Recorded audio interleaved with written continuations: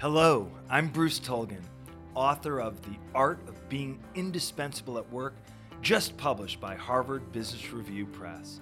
And this is The Indispensables, a podcast featuring conversations with real go-to people who stand the test of time in the real world of work. What makes them tick? My guest today is Dr. Lisa Wolf, one of my oldest and closest friends. She's going to talk about the challenges of leading in the world of emergency rooms, especially during the COVID-19 crisis. Learn about triage and the power of making decisions with limited resources.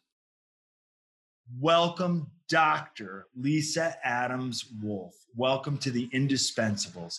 I have to, for full disclosure, I have to explain that Lisa and I went to Amherst College together. Lisa was a year ahead of me. And Lisa is, I will read the official transcript. She has almost 20 years experience as a nursing researcher, educator, manager, and clinician.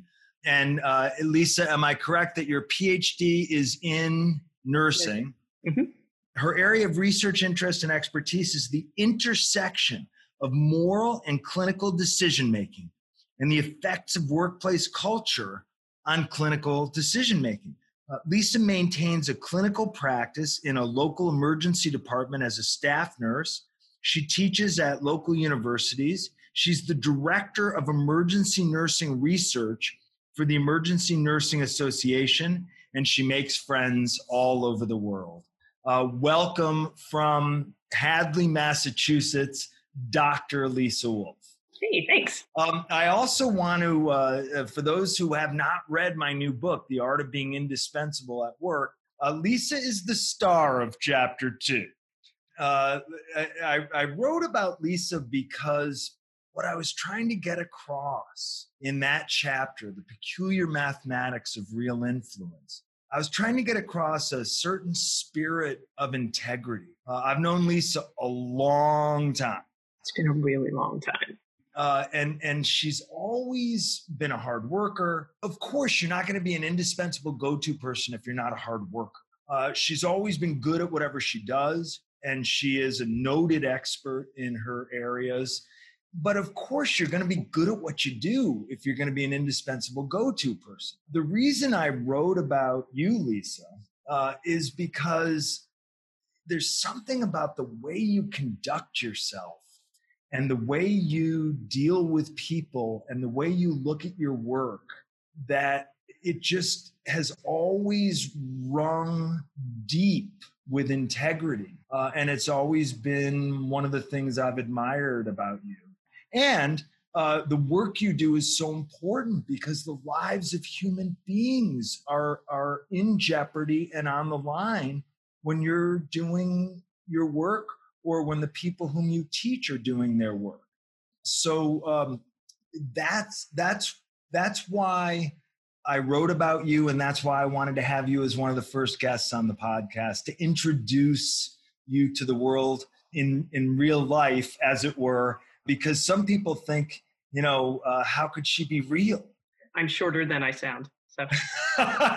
Well, it's not an accident that the logo here is wearing a cape. And I believe I describe you in the opening of the book as to hear your colleagues talk about you, one would think you were wearing a cape and might have X-ray vision and could fly. So will you tell the audience a little bit about your work from your perspective?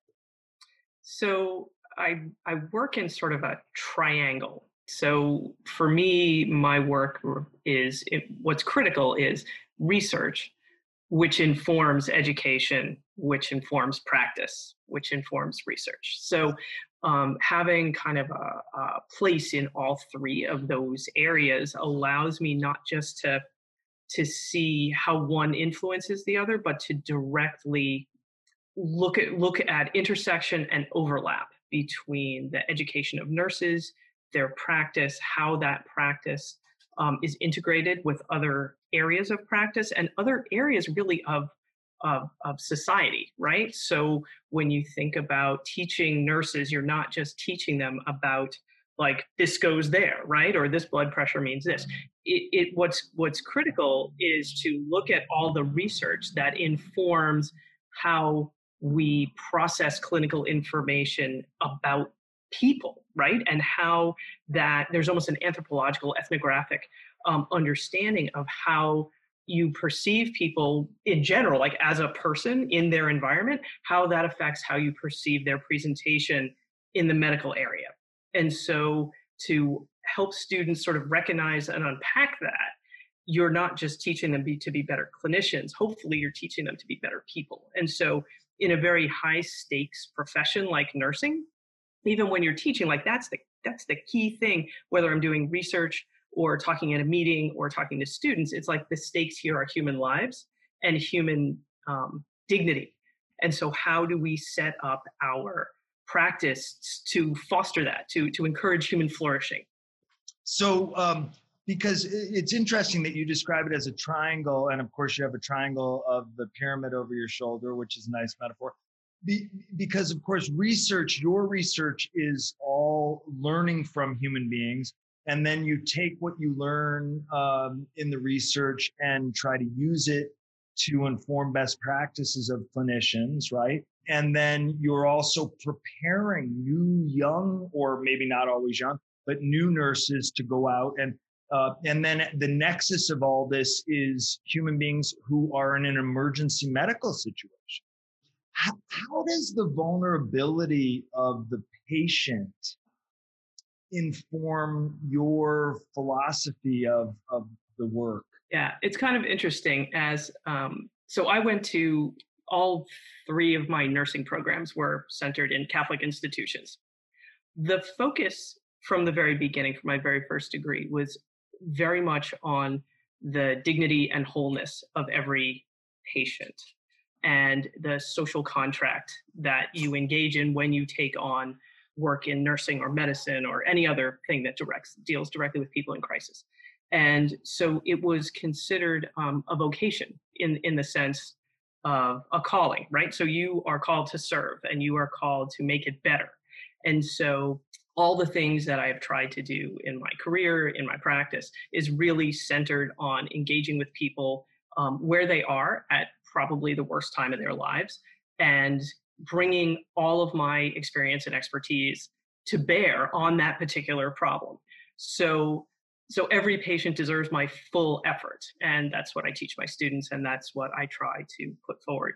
Yeah, and you mentioned the high stakes, and you're not just treating patients in those cases, but you have other medical professionals with whom you're trying to collaborate and coordinate delivering care.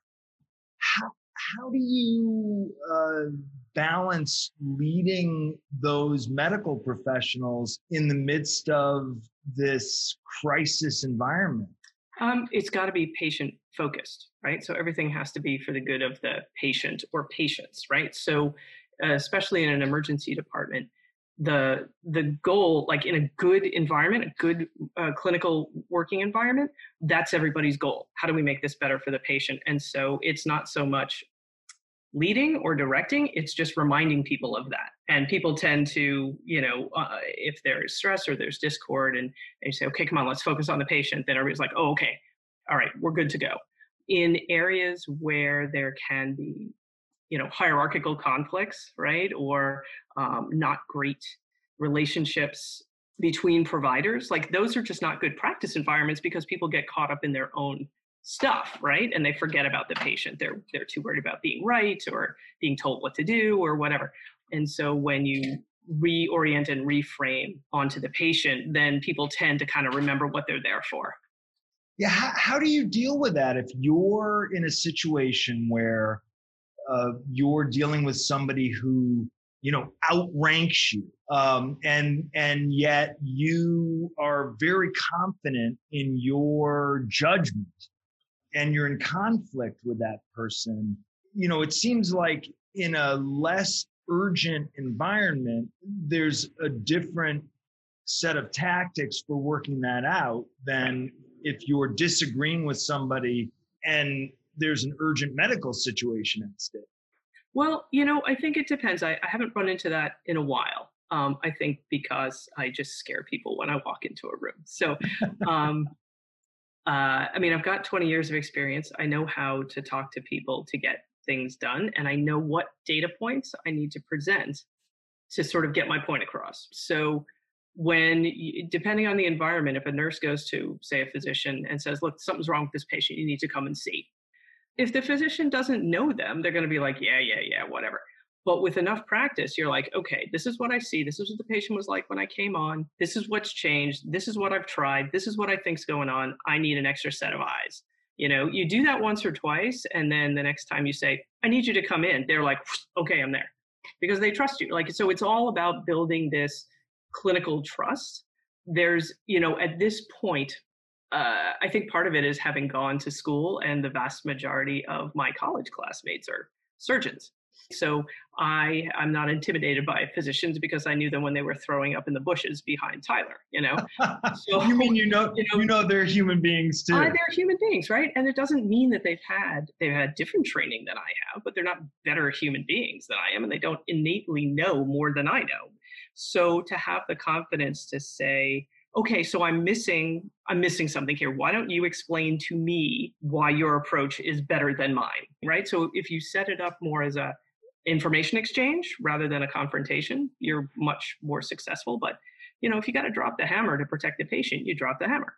So you've said a bunch of things that I want to just catalog here, because one thing you said is when you walk into the room, they're afraid of you. I think maybe when you walk into the room, they're afraid if they disagree with you because they have a sense that there's a decent chance that they're going to turn out to be wrong. It's possible. It's highly possible. They're not afraid you're going to hit them, right? No. They might be afraid you're going to scold them. But I think probably when you say they're afraid, what I hear is that you have a reputation for being right. Yeah. And so what they're afraid of is if they disagree with you, they're afraid they're going to turn out to be wrong. It's entirely possible, yeah. Yeah, and I think having a track record of being right and having a reputation for having good judgment is something that, and one of the things I love about healthcare is precisely that the stakes are so high, that they're human life, that you're going to be known for the lives you save, so that as much as ego might be at play, the stakes should be high enough that if they think, well, gee, if I disagree with Lisa, maybe what I'm afraid of is that I'm going to be wrong. Right. That can also be a double-edged sword, because if people don't disagree when they should, then you also run into problems, right? So in the same way that a physician walked in the room and nobody questions them, you run into big problems. I think what I mean is that I don't fear questioning when I go into a room and I'm taking care of a patient and I want to go a particular clinical course. If there's disagreement, I want there to be a discussion. It is in no one's interest for one provider to cave to another without discussion. You're sufficiently confident that you're not worried about learning in plain sight. Right. That's absolutely a great thing to model. Yeah, I mean, one of the things about people who are afraid to learn in plain sight is they think they're not going to seem smart because they're learning in plain sight, but they don't realize it's the people who know the most are the ones who are always learning. Oh, always. Yeah.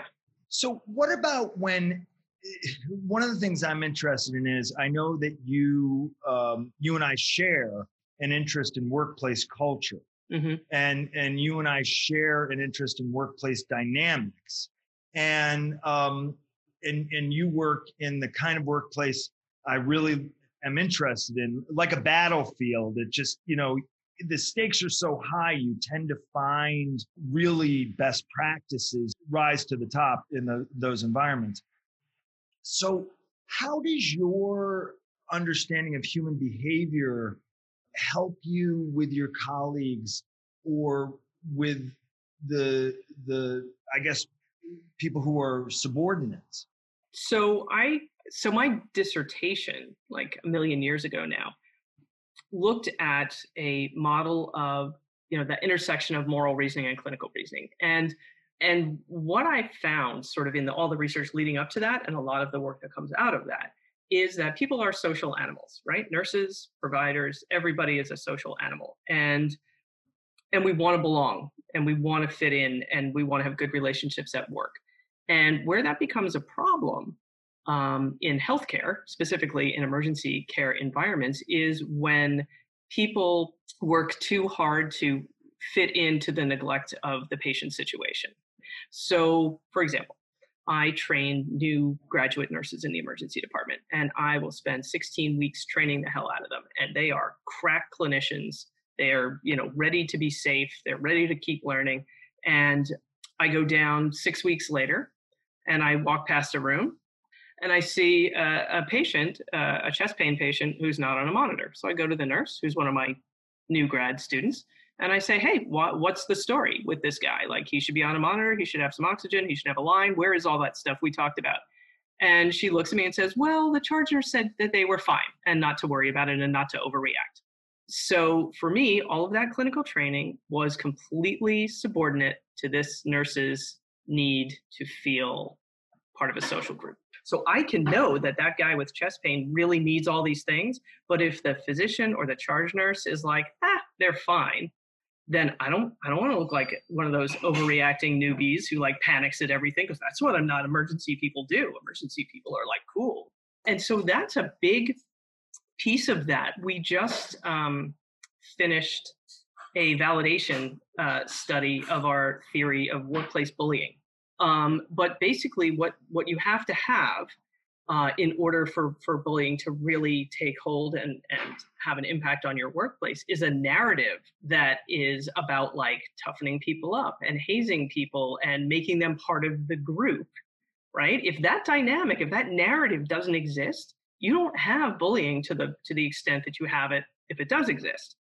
So what we see as part of that narrative is this idea of letting people sink or swim, which is so unbelievably dangerous in an emergency care, situation. Right. And so rather than what we think of as bullying, this sort of, berating people or being overtly mean to them, what we see in this situation, which makes it much harder to manage and identify, is a dynamic of withdrawal, withholding. So I withhold from you my information, my expertise, my support.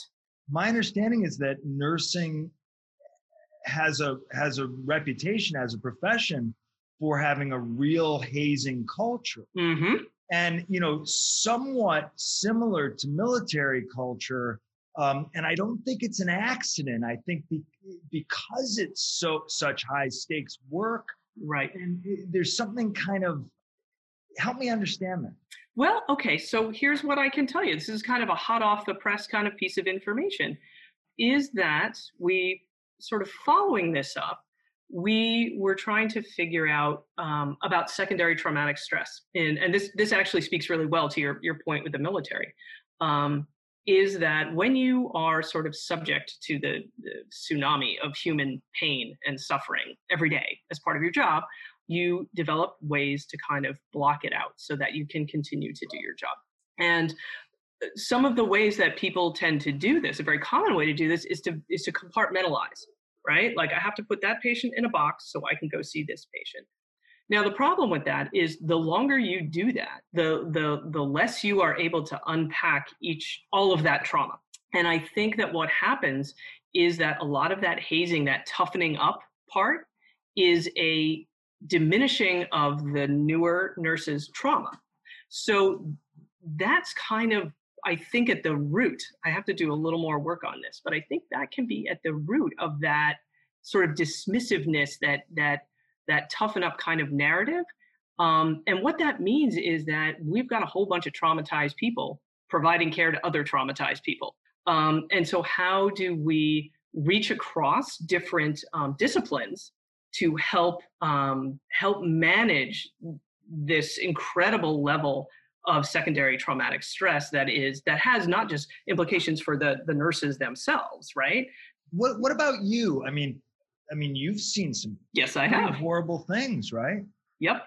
and probably been subjected to all kinds of scary situations. Mm-hmm. But you have a sort of equanimity that is that because you know things that other people don't, or are you having this secondary trauma also? I think the more that I'm aware of it, like what I used to do when I worked a lot more in the emergency department is, I mean, I run a lot. I would run a lot. I would fence. You would like physically get that out. So that sort of physicality is really important. And I think the more I teach and write about it, the more kind of, it's almost like being aware and being able to sort of unpack it on a daily basis is important. It's hard because there's only so many times you can tell those stories to people who are not nurses. So I had a friend who lived halfway between the hospital and my house. And so I would leave a shift in the ER and I would go over to his house and he would hand me a beer and I would drink the beer and I would tell him about my night. And then I would put my beer down and I would go home, right? So I'd like vented. I didn't hurt anybody else in the process because he wasn't really listening. And it was super helpful, right? It was like this decompression chamber that I could just go from work there and then I could go home and be a person. So what does it look like when you're trying to help your colleagues get better? This sort of continuous improvement is a big part of the discipline of healthcare delivery. You're always gathering evidence, so your decisions are evidence-based. But in a day-to-day tactical sense, when you're working with your colleagues, what does it look like, the after action review process? There also must be a level of appreciation and celebration when you get things right. And there must be a level of course correction and how are we going to do this better next time? Right. So I'm able to do that, fortunately, because I've got this sort of triangle going. I'm able to do it at a national and international level because we're doing this research and we're working on fixing sort of triage processes and bringing a new eye to what the triage process could entail, and how to correct for things like implicit bias and how to really treat it as the cognitive exercise that it is. Like this is a big thing with nursing. Nursing is kind of seen as this list of tasks, right? I hang the IV, I do this, I do that. But actually, it's a series of assessments and the responses to those assessments. It is intellectual work.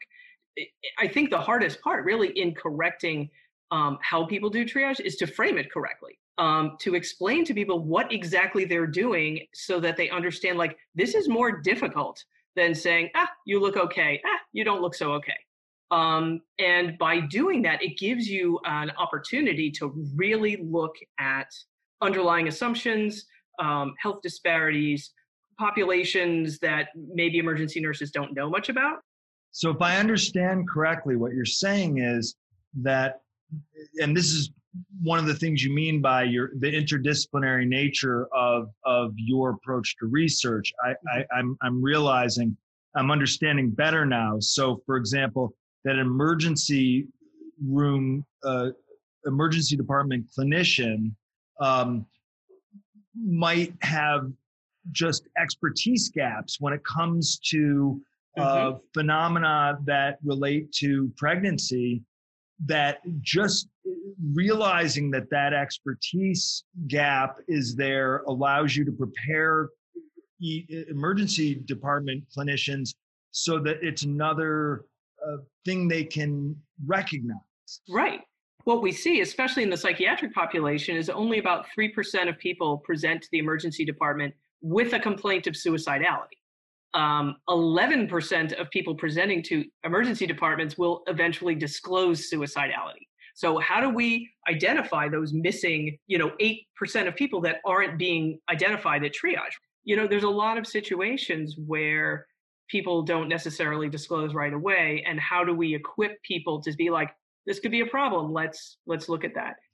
You've mentioned triage, and some people know what triage is. Some people think they know what triage is. But can you explain the triage process? Because I think Sure. it's also a beautiful metaphor for high stakes decision making. Right. But it's an actual thing you do, It's right? a thing, right? It's a thing that you do. And so I've been studying this for like 15 years now. And basically, what that triage process is when a patient presents for emergency care, if there is what some people do is if there's a bed available, they just find out what's wrong with you, they put you in a bed, and you get assessed and started treating. Where triage becomes really relevant is when you have a lack of beds or your resources are fewer than the patients that are presenting. So what we have to do is kind of sort them into high acuity patients, medium acuity patients, and low acuity patients. So most hospitals in the United States use a form of triage called the Emergency Severity Index, or ESI, and it's a 1 to 5 scale. With ones are people who need immediate life-saving interventions. 5 are people who don't need any resources. And where things become really challenging is differentiating those middle three groups. So the understanding of risk for decompensation. So if I leave you in the waiting room, are you likely to, have a degrading of your condition? So the idea is to look at stability, right? Physiologic and psychologic stability as a criteria for, do you come in or do you wait in the waiting room? So frankly, if you're waiting in the waiting room in an emergency department, that's good for you. It means you're not going to die. And unless somebody's made a bad decision. Unless someone's made a bad decision, exactly. And so my life's work is to teach people to not make bad decisions in triage. So what does the process look like? How much information it's really an intake memo that gets done, right? Mm-hmm. And or some kind of an intake inquiry.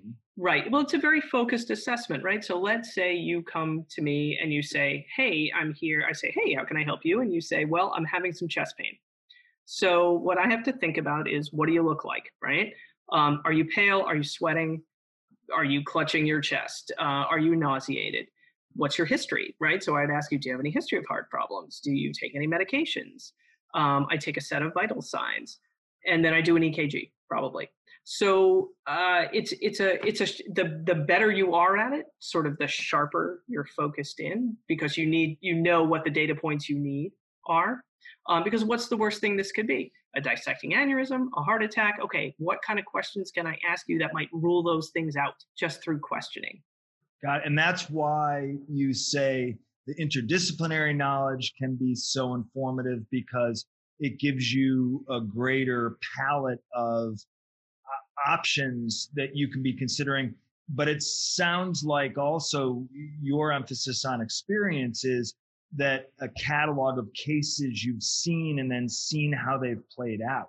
Mm-hmm. So let me just ask you 1.5 more things.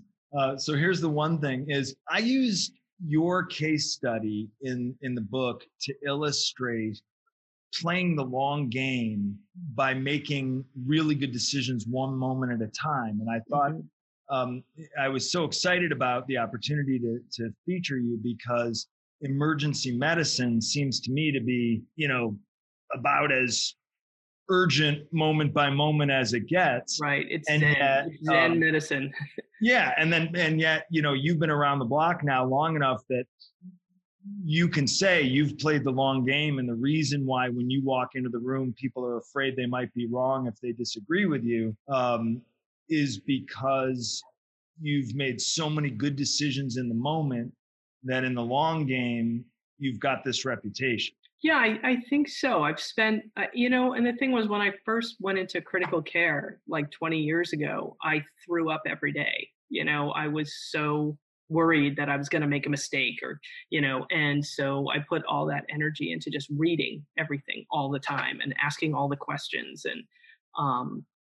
And I think that's paid off really well, not just because it's given me a lot of clinical expertise and an openness to continue to keep learning, but it gives me a way to model that for my students and my colleagues. Here's the half question I have for you. You are on the front lines. You are among those who are being recognized as heroes in this particular crisis. of the COVID-19 crisis. But I think people like you have been doing heroic work long before you were in the headlines. What's your advice to somebody starting out or in the middle of their career? What's your advice to somebody who's trying to navigate through times of crisis and uncertainty? Well, I think it's really important to understand that, there's sort of crisis, right, with a small c, which you see every day. Everybody's in crisis in an emergency room. And then there's crisis with a capital C. And I think we're more in that right now, not because necessarily we're dealing with sicker people, but because there's kind of like an existential crisis in healthcare, because what's been ripped away is this idea that it has anything to do with people, that has anything to do with patients. When we look at hospitals that are functioning kind of on the razor's edge of profitability, it speaks to a healthcare system that is not focused on people, right? When we see the deficits, the health disparities, right, the racial disparity in access to care, when we see how different communities of color are so much more vulnerable to pandemic-like conditions, and that's where I think a lot of people are questioning their commitment to the system, not to the patients, but to the system. That does not seem. I think there's going to be a huge issue in nursing, and we've been talking about this a lot at the national level, is that people will leave because it's so clear that there is not a system in place to protect them.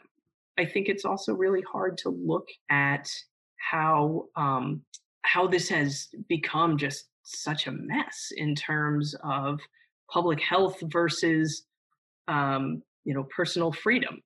And I think that's really discouraging too. It's like, why are these physicians and nurses and all the other people who are working in medicine, like, why are we doing this if people are going to go out to a bar the second they get a chance, right?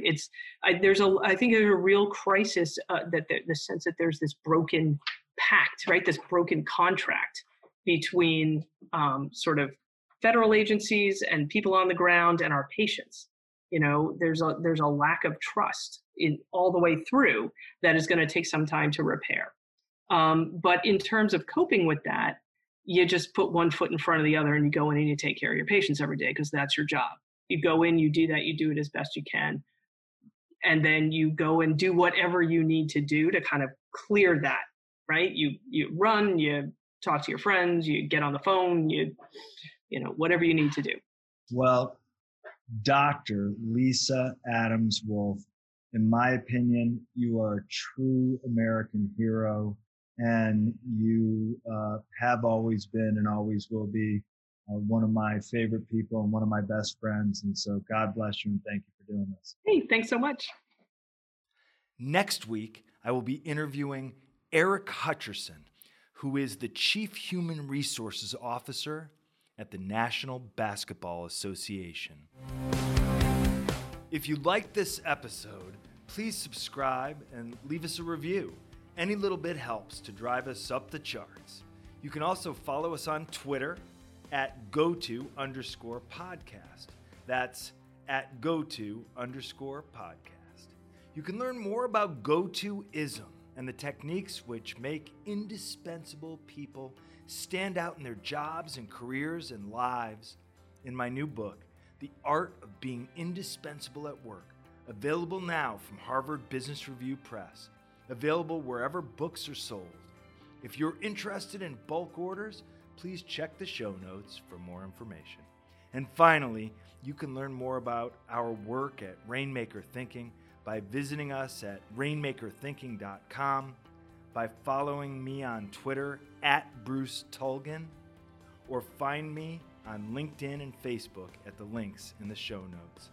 Until next time, stay strong and be indispensable at work.